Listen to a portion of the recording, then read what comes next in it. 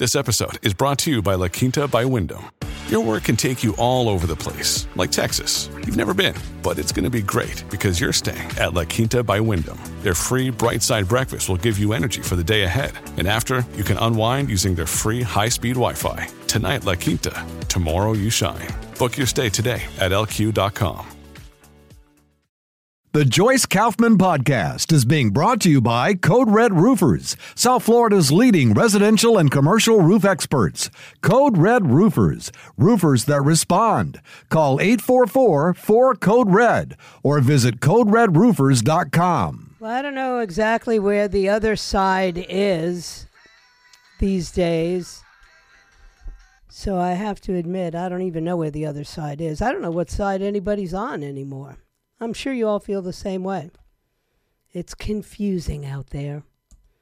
But that makes my job way more interesting and way more challenging, but way more fun.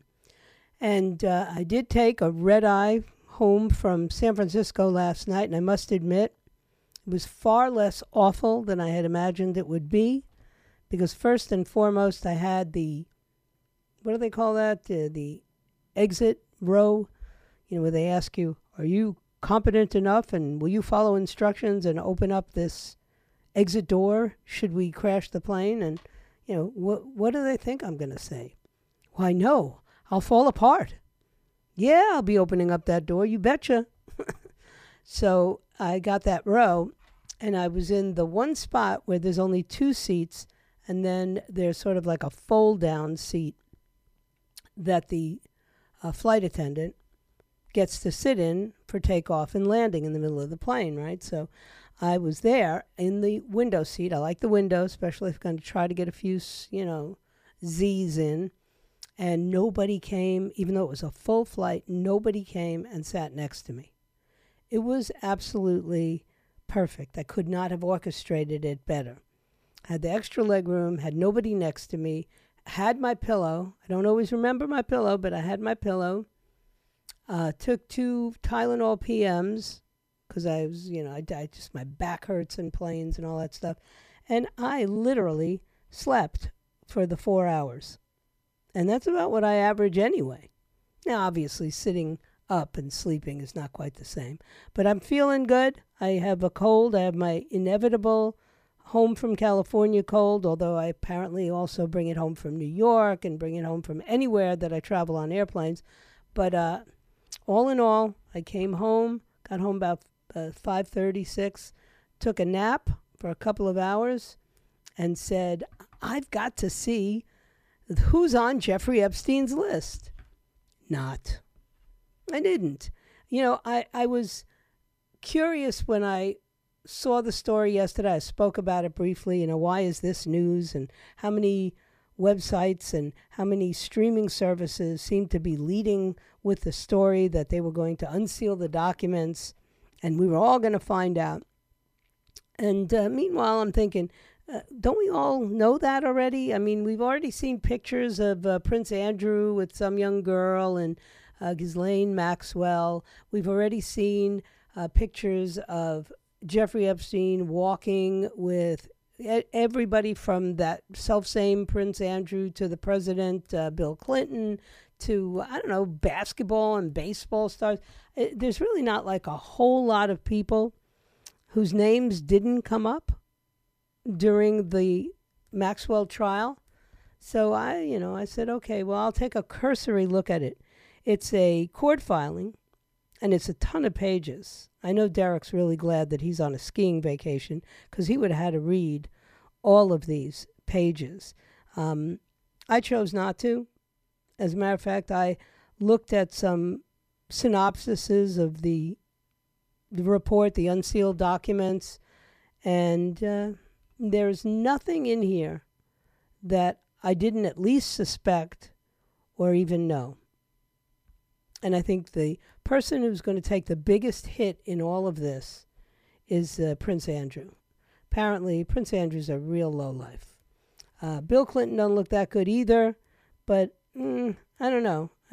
I don't seem to see anything significant there. who cares what Leonardo DiCaprio was doing on the plane? Now, Donald Trump poses an interesting question. Of course, he's always on the plane with his then girlfriend, Melania. So I don't know how relevant that's going to be. We do have a couple of people who I just really was trying to... Michael Jackson, what was he doing on that plane? So that is my coverage of the Jeffrey Epstein saga. If that was the news that you were turning the radio on to hear, try another show. That's all I'm going to give you. You know, the fact that both Bill Clinton and Donald Trump appear in these documents multiple times, as does Hunter, is no surprise to anybody. So the lieutenant governor of Georgia is apparently now about to be investigated in the 2020 election case, if that's what you want to call it, the Trump election case. But the question is, who is doing this? And nobody's answering that question. Would criminal charges be coming for all the Trump supporters in Georgia? Like Lieutenant Governor Burt Jones, who was a Trump supporter and, you know, definitely involved in all of this. He was also one of the 16 Republicans who acted as fake electors for Mr. Trump in Georgia. 3 of them have been charged with felonies, including violating the state's racketeering law. But in 2022, a judge blocked the DA, Fani Willis, from developing a case against Mr. Jones, saying there was a conflict of interest because she had actually headlined a fundraiser for his opponent, his Democratic rival, in the lieutenant governor's race. You know, it really is amazing to me how most of my predictions about how terrible setting these kinds of precedents that they have been setting with Donald Trump are going to be for a lot of other politicians, and in particular with a lot of Democrat politicians. I did a whole thought of the day on Fani Willis, the DA, who's really going to have her hands full because one of the witnesses that she would be calling in the case against Donald Trump is actually what is considered a Brady witness. And I'm not a lawyer. I don't pretend to be one on TV, but I gave birth to one, and I hang out with a lot of them. And a Brady witness, I found out, is somebody who the prosecution puts on the stand, but in the final analysis, their testimony actually ends up helping the defense. Probably hurting the defense too. But the attorney, Kenneth Chesbrough, he is just that kind of a witness. He's got pluses for Fani Willis, the DA, and negatives. And you don't like that when you're a prosecutor. You want to go into court and you want to know what everybody's answer is going to be. There's no time to be hoping that they say the right thing. You got to be counting on them saying the right thing. This is a huge profile case, one that is under the microscope, one that is, you know, is going to end up probably, most likely, before the Supreme Court at some point. We've already got the case before the Supreme Court regarding his being removed from primary ballots. So if I were Fani Willis, I'd be kind of nervous right now. You know, the DA in Augusta, Georgia, was the first person who said, you know, I'd like to literally prosecute this case for Jones. But that did not come to pass. He didn't get to investigate Mr. Jones. And in fact, this is a real problem for Fulton County and for Georgia, the state itself. But this is what happens when you begin to weaponize justice. And anybody who still wants to argue that that's not what's happened is crazy as a bedbug. My grandson asked me, what does that expression actually mean? And why do we think that bedbugs are crazy? And I had no good answer. I didn't even Google it because it was kind of poignant coming from an 11-year-old. He said, you know, you grandparents, all my grandparents use that expression crazy as a bed bug. And I'm just trying to figure out, like, why is a bed bug considered crazy? And how do you know? Like, what's the measuring stick? Which was interesting. So I didn't even go on. But everything about this case, you don't have to be a lawyer to understand that there's a lot of problems with this case. Alternate electors, believe it or not, are not uncommon in our presidential campaigns.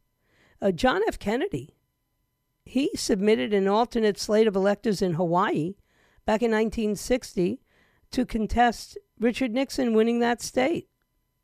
So anybody who thought that Chesbrough was going to be the next John Dean or the smoking gun witness, forget it. No prosecutor is going to call this guy to the stand. He's not an asset. He's a liability and a risk. The difference is, in this case, Democrats want to make Trump pay for winning in 2016 and to prevent him from winning in 2024. And that desire, anytime you have a desire to carry out a political vendetta, is why you see these Democrat prosecutors, now federally and in state jurisdictions, criminalizing the practice of politics and actually criminalizing legal challenges to election outcomes. This will come back, it already has come back, to bite them right in the proverbial tuchus. But apparently, they're still going to game. They're still going for it. So we'll see. Now you got the prosecutors who are trying to get an 11-year prison term for, a Trump supporter. This guy, Robert Rivernider, who was guilty of forging his dead father's name on a 2020 vote-by-mail-in ballot. He was convicted of 3 felonies: forgery, fraud in connection with casting a vote, and uttering a forged public record.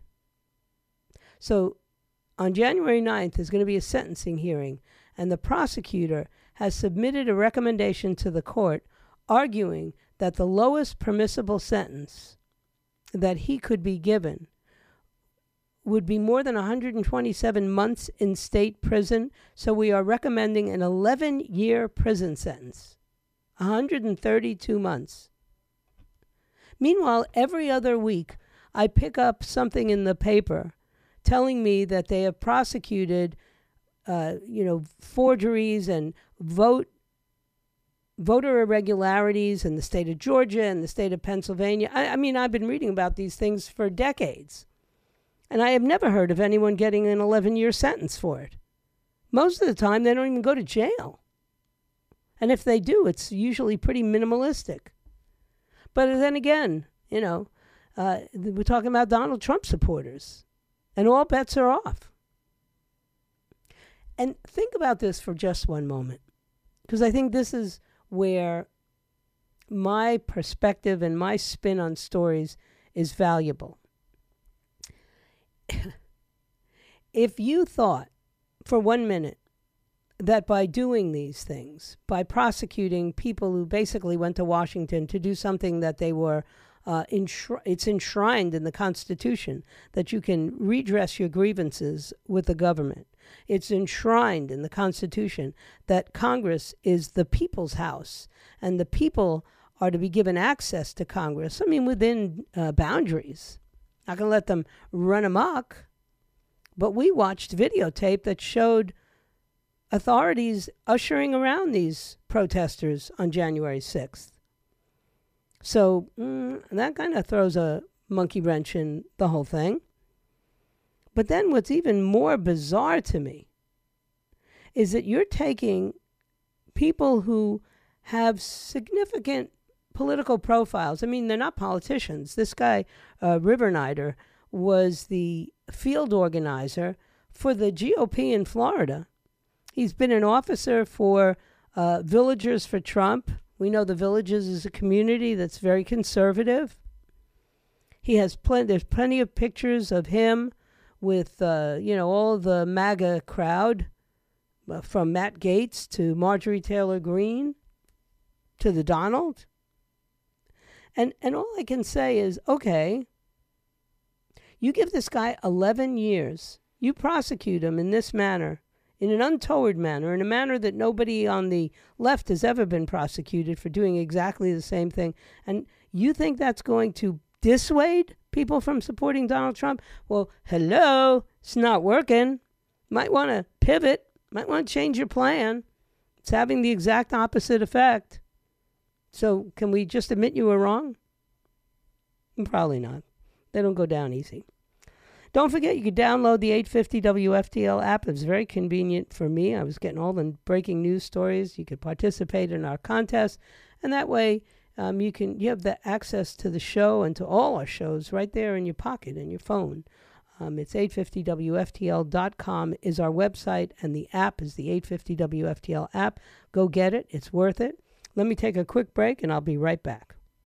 This episode is brought to you by Shopify. Whether you're selling a little or a lot, Shopify helps you do your thing, however you cha-ching. From the launch your online shop stage, all the way to the we just hit 1 million orders stage. No matter what stage you're in, Shopify's there to help you grow. Sign up for a $1 per month trial period at shopify.com/special offer, all lowercase. That's shopify.com/special offer. At Evernorth Health Services, we believe costs shouldn't get in the way of life-changing care, and we're doing everything in our power to make it possible. Behavioral health solutions that also keep your projections at their best? It's possible. Pharmacy benefits that benefit your bottom line? It's possible. Complex specialty care that cares about your ROI? It's possible. Because we're already doing it. All while saving businesses billions. That's Wonder made possible. Learn more at evernorth.com/wonder. So it's really heating up right now in the Red Sea. Now, this is a story that's getting like a little bit of attention, not sufficient in my opinion, because I think people are confused at what it all really means. Because I think in 2024, which is the year we are in now, we really don't think about pirates in quite the same way. To us, Pirates of the Caribbean can't even be a ride in Disney World anymore because it's politically incorrect or something. I don't know. They made it look lame because you don't want to. I don't know why. I really don't. I don't know why half the woke stuff that gets passed along even makes the light of day. It's so stupid. But I don't think we understand what piracy is, because piracy is an ancient war. This was probably the original battleship, or battle on the seas, on the high seas. So yesterday, an unarmed, unmanned, or rather, let me say that the right way, an armed, unmanned surface vessel that was launched from a Houthi-controlled Yemen, spot, got within a couple of miles of a couple of Navy, U.S. Navy, mind you, and commercial vessels in the Red Sea before it blew up. Just hours after a whole bunch of these partner nations, including ours, the White House was part of this press conference, issued a, quote, final warning to the Iran-backed militia group to cease the attacks or to face potential military action. I would take that more seriously if I hadn't seen how many times Democratic administrations in the last 20 years has drawn red lines and then not honored them. Barack Obama had a red line with Syria, and then the guy killed a bunch of his own people, and I don't know, they didn't even move the red line. They just pretended it didn't exist. So you can issue a final warning all you want. The head of the U.S. Navy operations in the Middle East, this Vice Admiral Cooper, said it was the first time that the Houthis had used an unmanned surface vessel, or USV they're called, since they harassed a bunch of commercial ships in the Red Sea right after the beginning of the Israel-Hamas war.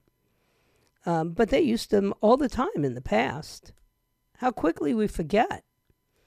A missile expert and a research fellow at the International Institute for Strategic Studies said that these are a key part of the Houthi maritime arsenal, and they used them during battles against the Saudi coalition. Those were the forces that intervened in the war in Yemen, and that they have been using them regularly as suicide drone boats that explode upon impact. So most of the Houthis' USVs are built in Yemen. But where do you think the components that they're built from are coming? Computerized guidance systems, for instance. I mean, are we really asking that question? No, it's a rhetorical question. They're coming from Iran, which means this proxy war with Iran is absolutely heating up and now involving more than just us. Since the end of October, the Houthis have launched one-way attack drones and missiles at commercial vessels with, genesis in many different countries. The U.S. Navy warships have been out there intercepting ballistic missiles that the Pentagon claims were heading towards Israel. We're talking somewhere over 50 missiles and drones that have been shot down. I think the number was 61 yesterday, that have been shot down by U.S. warships. And so our defense secretary, whose name half of America doesn't even know, Lloyd Austin, said just last month that he's going to have this Operation Prosperity Guardian, with the United States and other countries sending more ships to the southern Red Sea so that they would protect the commercial vessels that are passing through the Bab el-Mandeb Strait, which is a critical strait for these commercial ships. I have a nephew right now who's a merchant seaman, and these are the ships that he travels on. So my family is tracking what's going on with these Houthi-launched missiles and drones. And that's why this final warning yesterday, well, that's good news that they're paying attention. The bad news is anybody scared of them? Operation Prosperity Guardian. It's only defensive in nature. That's what we were told. And it will be separate from any military action that the United States might take if the attacks continue. So who's even providing most of the warships that are out there now? Well, we know we are. We know the United Kingdom is. We know France is. And this morning I found out that Greece and Denmark are also now signing on to be providing vessels to protect the commercial ships. Why? Why are they all doing this? Because this is integral to a global economy, which is what they all talk about all the time. If you don't have commerce that's able to transport goods through the major arteries that are used, we're talking goods that travel to and from us, Australia, Belgium, Canada, Bahrain, Germany, Italy, Japan, the Netherlands, New Zealand, Singapore. I mean, I can go on, because I'm just looking at a listing of the commercial vessels that we're protecting now. All those countries have to get involved. If they don't end these attacks against the vessels and crews, and mind you, they have some of these crews are being held hostage. So there's lives at stake, and the Houthis are going to have to answer if they threaten lives of citizens of other countries. Not to mention, as I said to you before, the global economy is on the hook. You don't have free-flowing commerce in the critical waterways in that part of the world, in that region. Well then, okay. They keep saying, oh, well, we're only attacking anything that has to do with Israel. Well, that's just not true. The links to the ships targeted in these rebel assaults is not Israeli. They've targeted commercial shipping vessels that were linking markets in Asia and in Europe. And they're not going to be able to sell that line of goods to anybody. any longer. So, of course, we've shot down, 61, I think was the final figure I heard today, of these Houthi ballistic missiles and one-way explosive drones. Our president, or at least whoever is pulling the strings in his administration, said, well, we're trying to keep the war in Israel, between Israel and Hamas, from escalating into a broader regional conflict, but that's not working. The United States doesn't have to seek conflict with any nation or actor in the Middle East. They don't have to want to see war between Israel and Hamas widen, but it will, whether they are participating or not. So that you can't shrink from defending us, our interests, defending our partners, or the flow of international commerce. So all of the things, these final warnings, are going to fall on deaf ears if they're not backed up by action. At the United Nations, our deputy ambassador, this Christopher Lu guy, said that without Iranian support, the Houthis would struggle to even be able to track, never mind strike, commercial vessels that are navigating the shipping lanes through the Red Sea and the Gulf of Aden. So, last week, the U.S. struck Iranian-backed militia groups, including Kataib Hezbollah. Now, under the auspices, they attacked 3 U.S. service members, or they attacked U.S. service members and injured 3 in a drone attack in northern Iran, which, by the way, the media didn't want to tell you about. Last week, he ordered airstrikes against these groups, and the mainstream media, the Associated Press, the Reuters, the Times, not a word. But trust me, if Melania Trump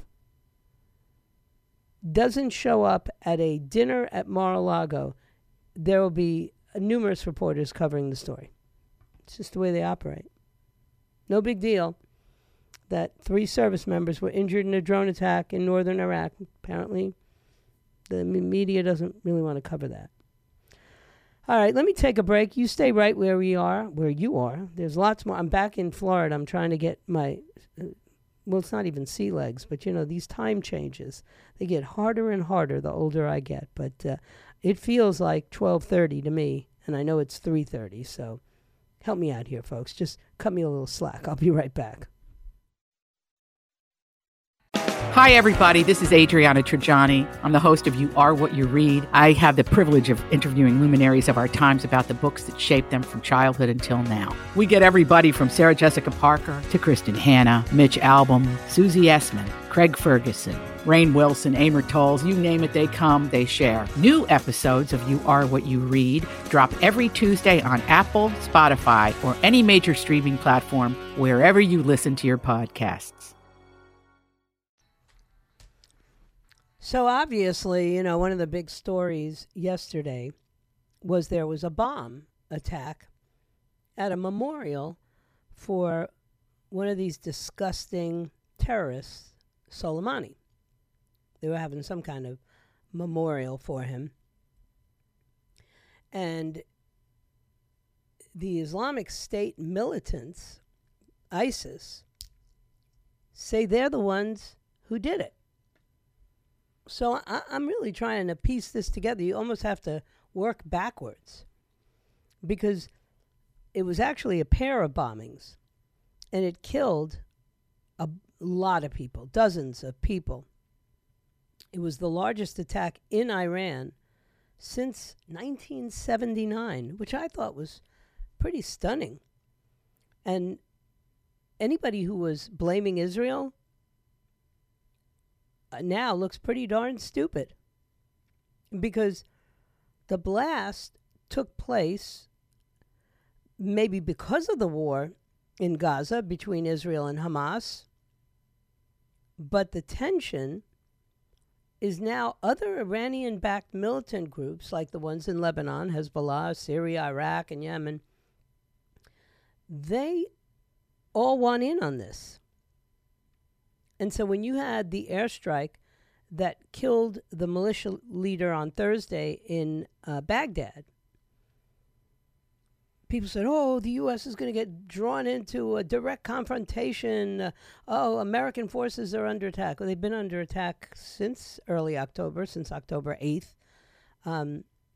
But now, interesting, you see the ISIS jumping in. ISIS is, and they're not just like fooling around. They said 2 of their operatives had detonated explosive belts at the public ceremony in the southeastern town of Kerman, where crowds were commemorating the death of Qasem Soleimani. He, of course, was the commander of the Islamic Revolutionary Guard Corps, the Quds Force. Those are the elite, the special guys, who was killed back in January of 2020 by U.S. airstrikes. Well, why? Is because the Islamic State, ISIS, is a hardline Sunni group, and they consider the Shiite Muslims, which make up the majority of Iran's population, to be apostates. That's when you really have to take a step back. When you think that there's such simplistic answers to what's going on in the Middle East, that, the evil Jews, the evil Hamas, or the evil Palestinians. No, there are so many layers and so much complication. And, fortunately, for the last 33 years, I have studied this and even before that, quite intensely. And I understand the difference between Shiite and Sunni.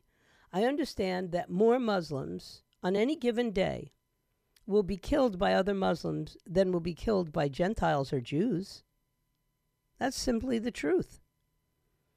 And some of these, particularly some of these Iranian mullahs and some of the leaders of these hardline Sunni groups, will kill everybody.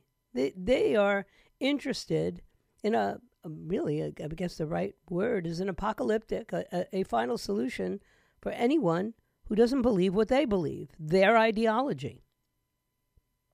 They have affiliates. This group, the ISIS group, has affiliates in Asia. They have affiliates in Africa. They did pretty much get pushed out of Iraq and Syria, but they did carry out attacks in Tehran back in 2017 when they targeted the parliament building. And I think they even went after the burial place of the Ayatollah Khomeini, the moron who founded the Islamic Republic.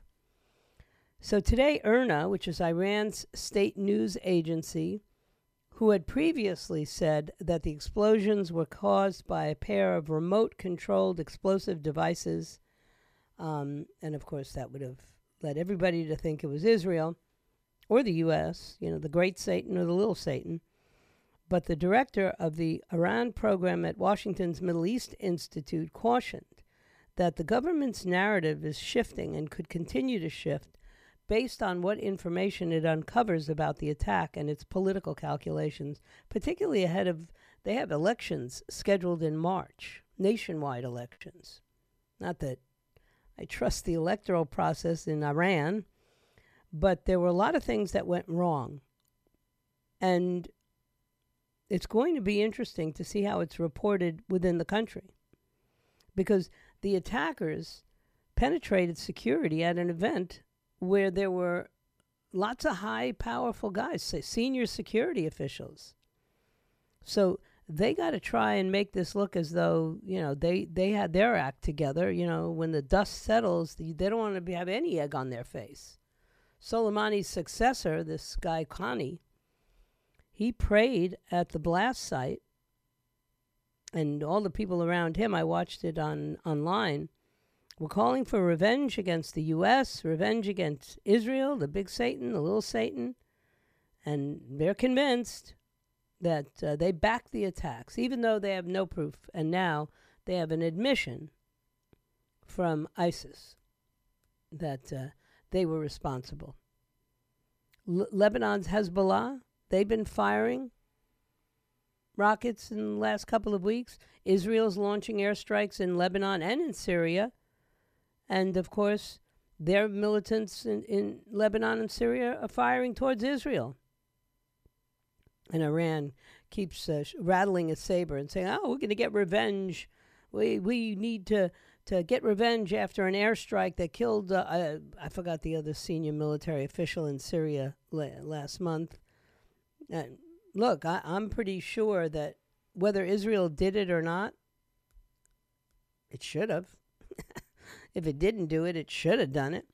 And it ought to thank whoever did do it.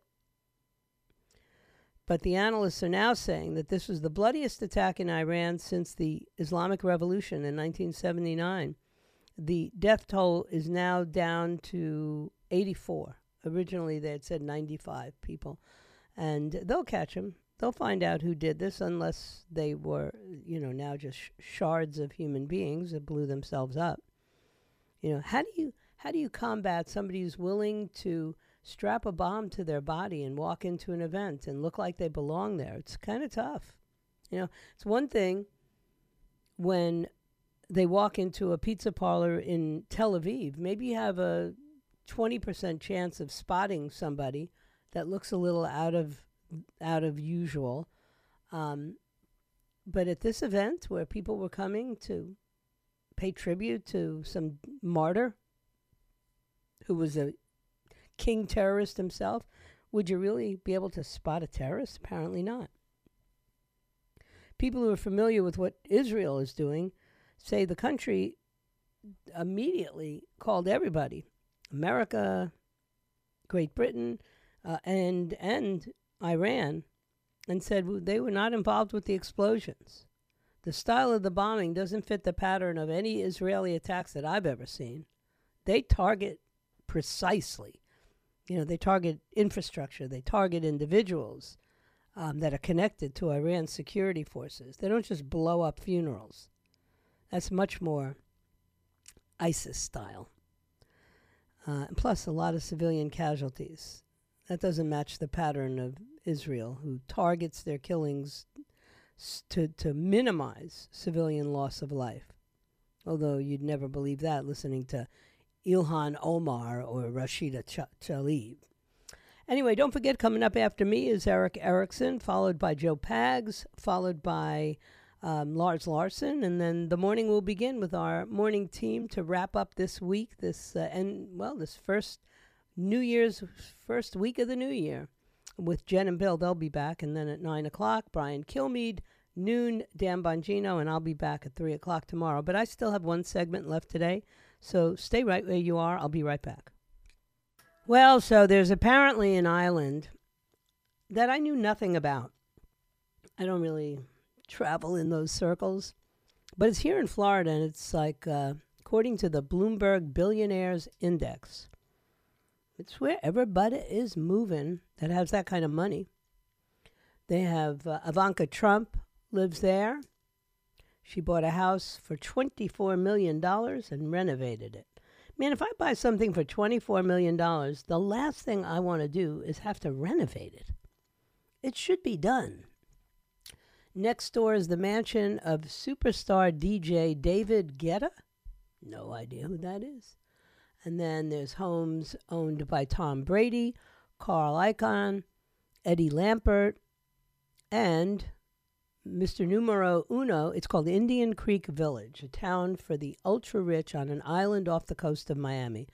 And the biggest name there is the second richest person in the world, Jeff Bezos. And he has put a house there himself. That means the island's 5 wealthiest property owners alone control fortunes totaling almost $200 billion. This is such a country of extremes, right?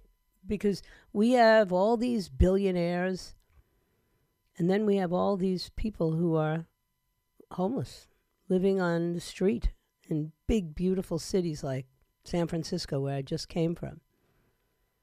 There's actually a store inside the Harvey Milken terminal that I was in last night in San Francisco International Airport. And the store is called the name I had given San Francisco years ago when I first started going there, San Francisco. I called it. And then somebody called into the show one day. It might have been Fane. Somebody called it San Francisco. And now there's a store in San Francisco's terminal called San Francisco. And you can go in and buy like, a T-shirt or a backpack with that being the logo, San Francisco. I don't know about the rest of you, but I'd rather live in the state that has the billionaire island than the state that has an entire terminal devoted to Harvey Milken and a store called San Francisco. Just saying. Maybe it's me. You got these packs of dogs. As I left California, that was the big news story in L.A. I didn't see any when I was down in L.A., but apparently, if you go down the back roads of Riverside County, telephone poles disappear, street signs and lights are nowhere to be seen. You got all these ramshackle-looking houses and fences and just a mess of an area. And if you're really quiet, you can hear the wind roll across the valley.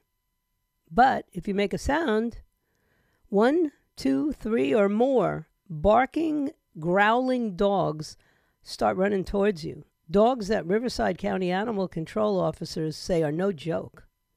These packs of free roaming hounds, 3 Labrador mixes, 2 Queensland Blue Heelers, and a husky, recently slaughtered a herd of goats and 2 sheep. And I saw the pictures on Facebook, gut-churning photographs and descriptions. They had a woman that was killed by a pack of canines in broad daylight a couple of years ago. The ones that wander in packs, chasing and killing livestock. This is America in 2024. Kind of hard to believe. In the 5th largest economy in the world, California. But that's true. I thank you for your time this time. Until next time, it's good to be home.